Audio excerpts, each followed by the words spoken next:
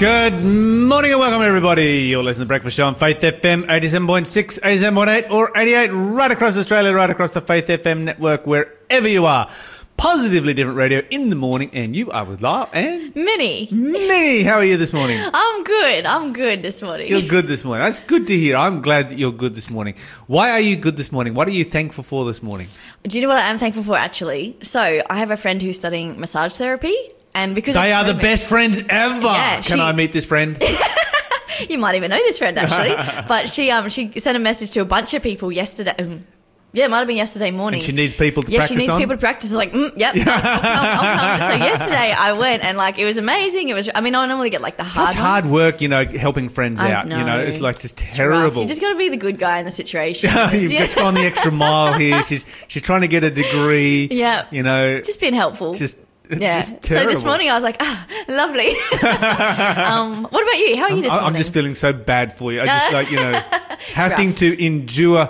Can't believe your friend called you up for a favour like that. Just the best was that she was like, look, I probably am going to need some more people. I was like, yes, I will be more people. I can do that for you. I can be multiple people. Because you have multiple names, so I do. It's like today I'm here as Minnie, today I'm here as Chaz, today I'm here as... Oh, what should I be thankful for this morning? Let me think. What did I do yesterday? I drilled lots of holes. I spent the whole day drilling holes yesterday. Oh, what are you doing? Are you building something? Yeah, I'm building a house. Yeah. Oh, okay. So this is your house. Yeah. Oh, brilliant. That's fun. So making steel brackets to go up in the roof. So yeah, it was good. It was good. Yeah. Be thankful for my drill press today. There you go. I don't think I've done that one before. That's a good one. Over time, I've been working through my workshop. All the things. Oh, you're using all the tools? Yeah. Yeah. Just what would life be without tools? Life would be my life. It would not be life. You're listening to the Breakfast Show podcast on Faith FM. Positively different. Okay, what's happening with positively different news?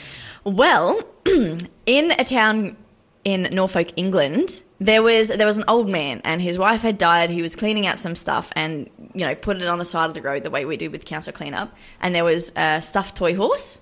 Anyway, a few days later, some kids they think were playing with it. They find it on a grassy hill.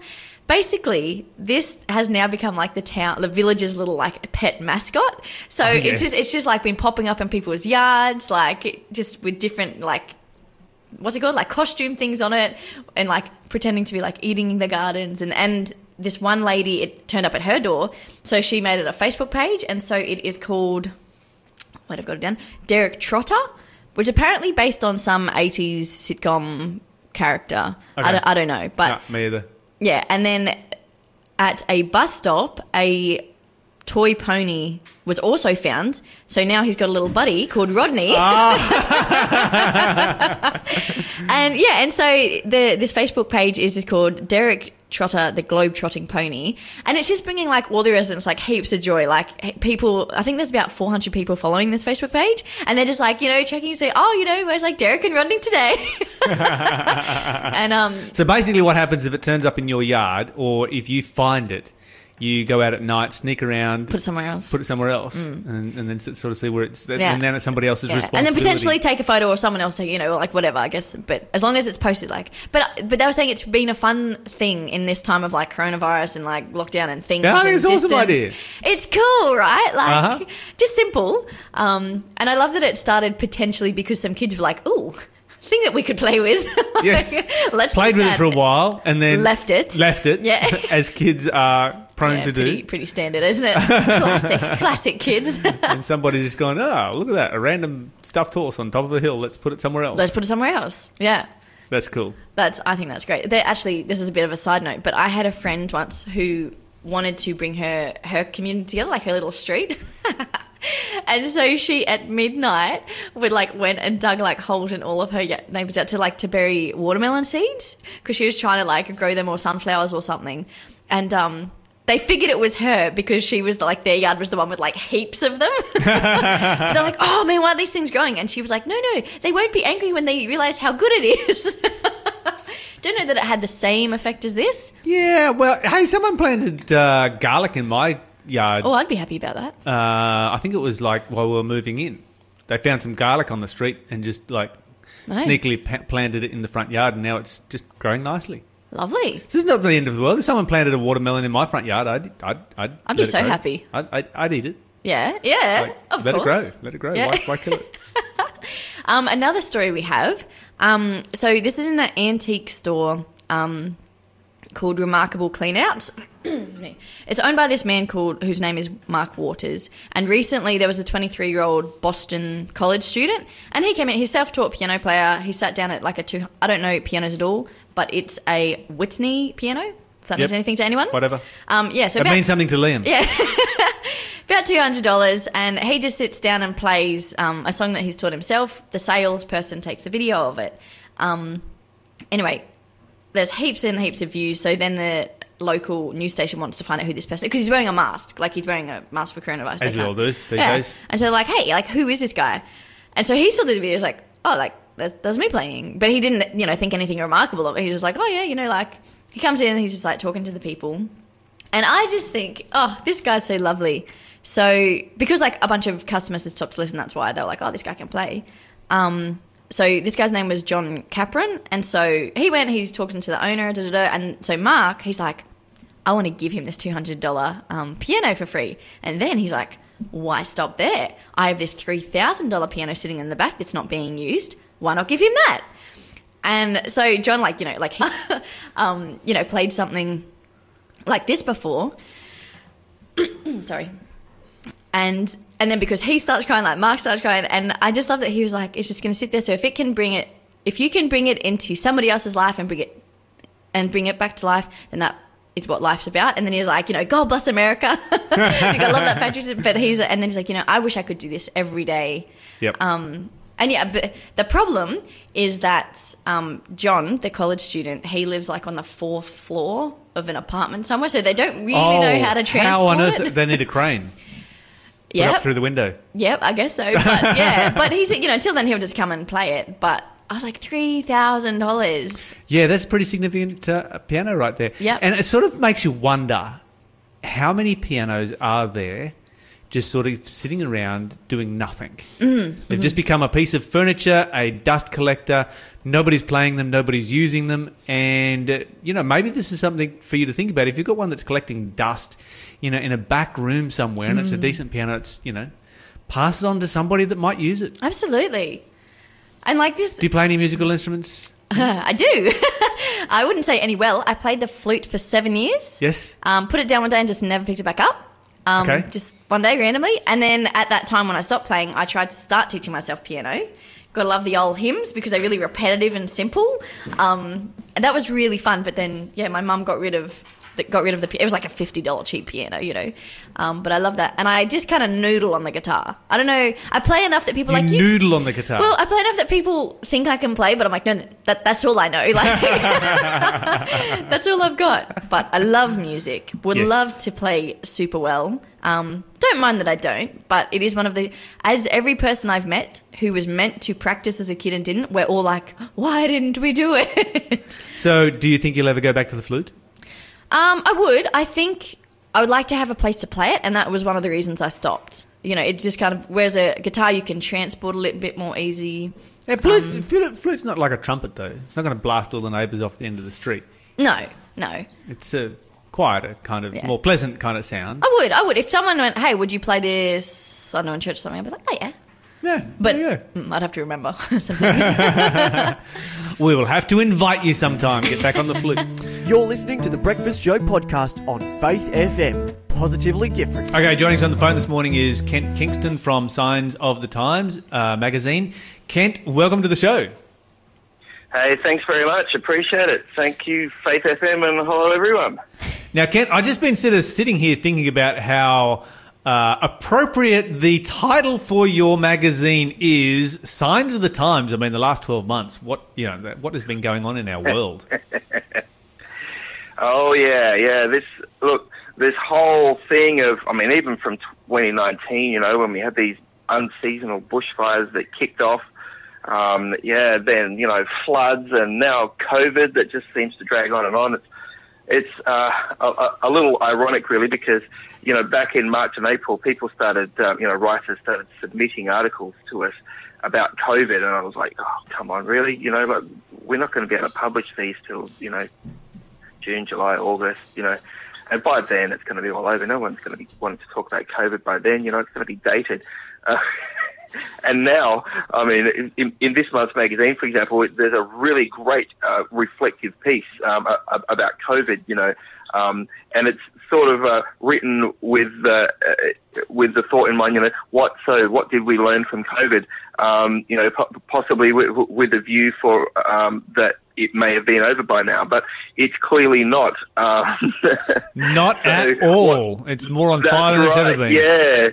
So a topic that I anticipated would be well over by now is still very much front and center, and this was unanticipated, very much so. And I guess that it does illustrate that it's difficult for us to know, you know, in our own human strength, you know, what the future holds, what's coming next, what's around the next corner, and certainly I think a lot of people are asking the question, you know, what is going on in the world, and it's a challenge for some people. I mean, I was listening to an interview yesterday with you know with the kids helpline, and unfortunately the statistics there are that there has actually been a rise in anxiety and depression and kids self-harming and this sort of stuff. There's a lot of concern about, you know, what is going on, what does the future hold.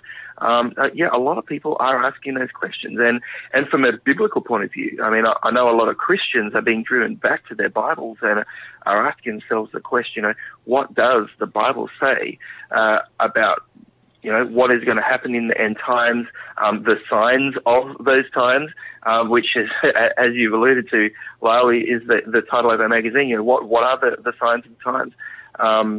So yeah, certainly it's a very relevant title for a magazine right now. We actually do take a little bit of a look at you know, what is happening in the future. In fact, we go into the far future. We've got a great article called "The Longest Time Out," and I guess it really tackles that issue of, you know, if you could ask God anything, what would you ask Him? You know, so many of us, you know, who do believe in God, have questions in terms of, you know, God, why do you allow evil? Why do you allow suffering? You know, why didn't you just stop it? Why didn't you answer my prayer? You know, how is it that, you know, as the Bible often says, you know, how is it that the wicked prosper while the righteous seem to die young? You know, this sort of stuff. The Bible actually tells us that there's going to be a time of 1,000 years where you know, those who are in heaven, who have you know, accepted Jesus and His sacrifice, are going to have an opportunity to ask God for 1,000 years. You know, why? And to get all those sort of things hammered out. And I think that's important. I think that's a God worth following. You know, a God who is willing to be transparent about His judgments, about His actions, and is willing to sort of throw the books open to His people and to say, you know, check out the decisions that have been made, check out the dilemmas that heaven has had to tackle over those years, and it would certainly be interesting to be a fly on the wall in heaven right now to see, you know, what the thinking is, you know, behind, you know, letting this COVID pandemic go on. And I mean, it's interesting. The article I mentioned before, you know, after the war is over, actually says there's been a lot of positive things about COVID. We've learned a lot. It's difficult to say that, you know, that's sort of, you can only say that with a bit of a lump in your throat considering the deaths. But it seems that a lot of us have really been taught some lessons about priorities, you know, what's important when it really comes down to it. So, yeah, it's certainly a time to reflect and take stock, isn't it? It is indeed. And, you know, when you talk about God setting aside 1,000 years just for answering questions, that's not an insignificant amount of time. It's not.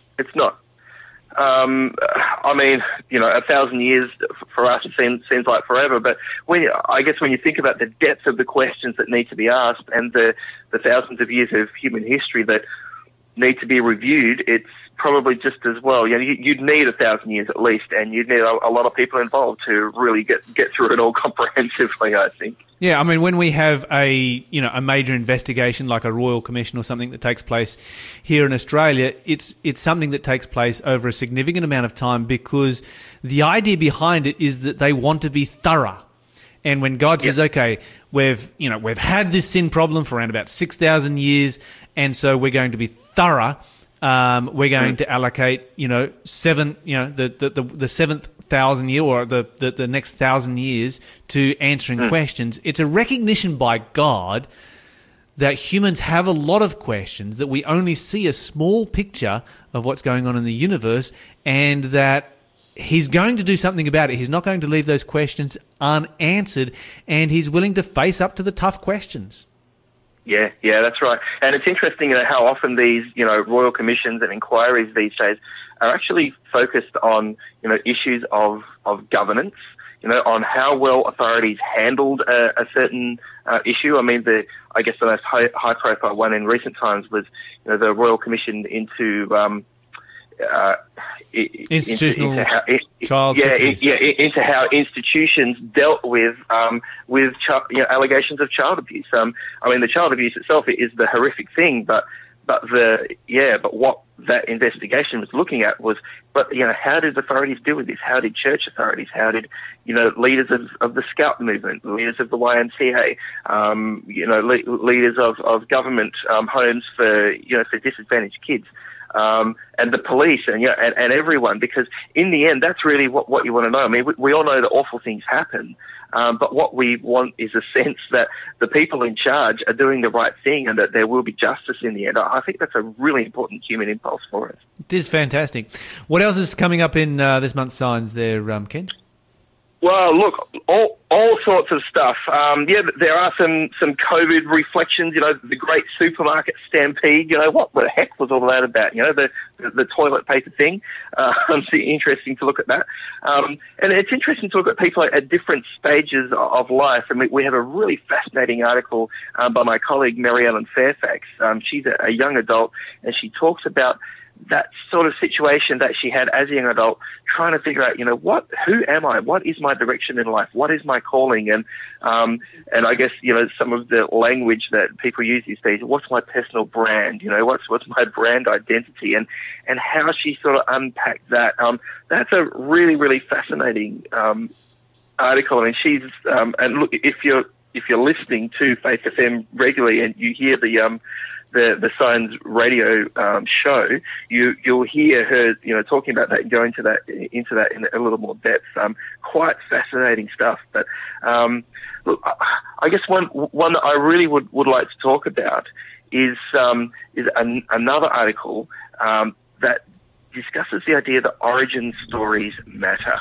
The Marvel movie series has been really big about origin stories. You had this Avengers sort of, collective of superheroes who go out there, smashing the bad guys.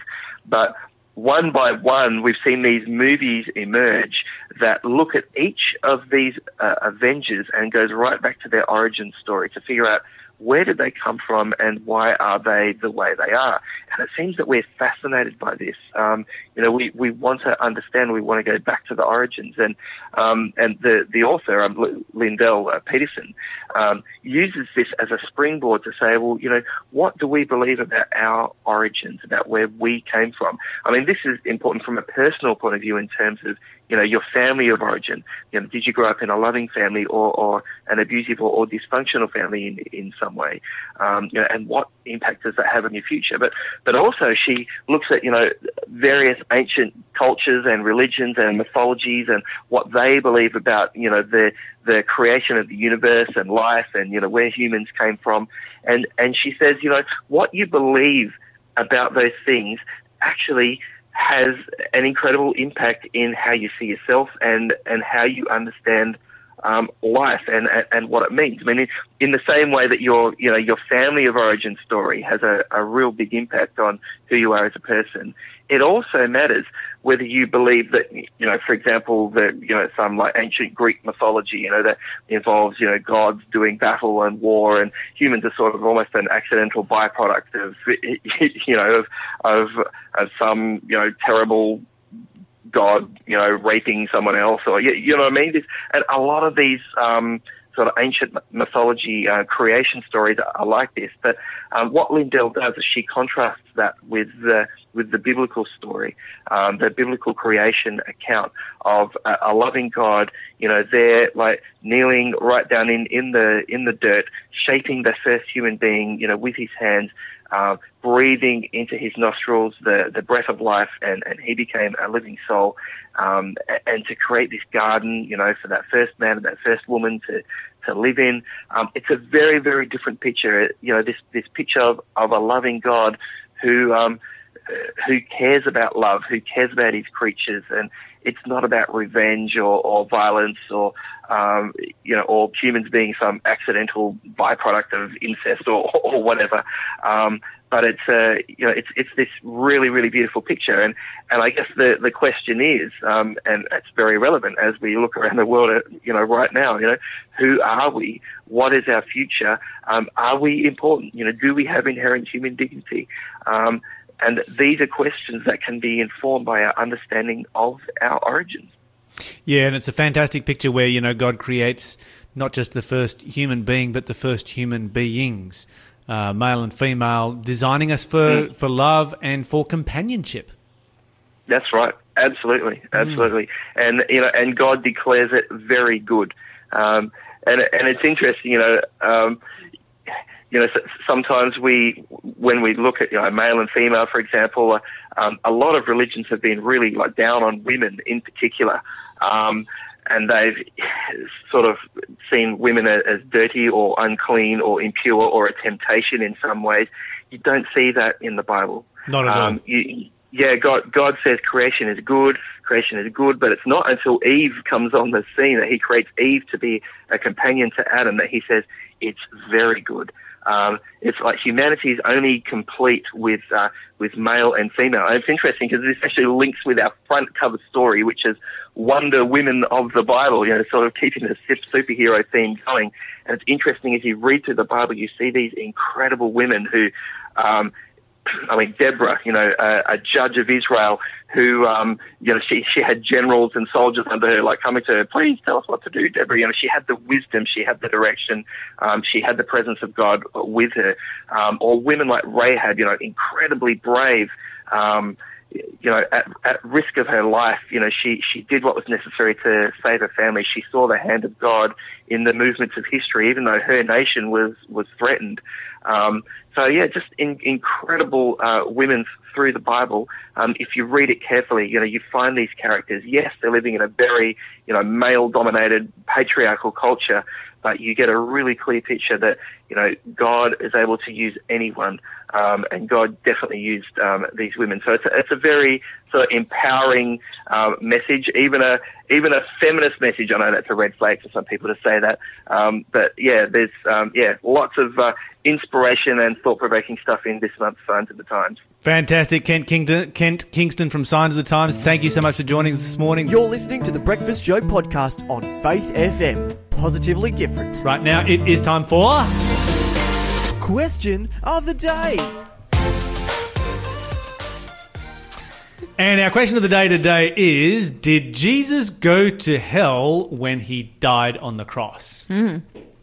Now, the questioner has proposed that Jesus went to hell when he died on the cross, and the reason for that was because he got angry when he was in the temple. Well, the Bible says very, very clearly in Hebrews chapter 4 and verse 15, I think it is, that Jesus never sinned. Okay, so we know that when he got angry, that was not getting angry and sinning, which would mean that he was deserving of hell. However, there is this interesting verse in the Bible, and a lot of people have quoted me this verse and said, Jesus went to hell when he died and came back out of hell when he rose from the dead.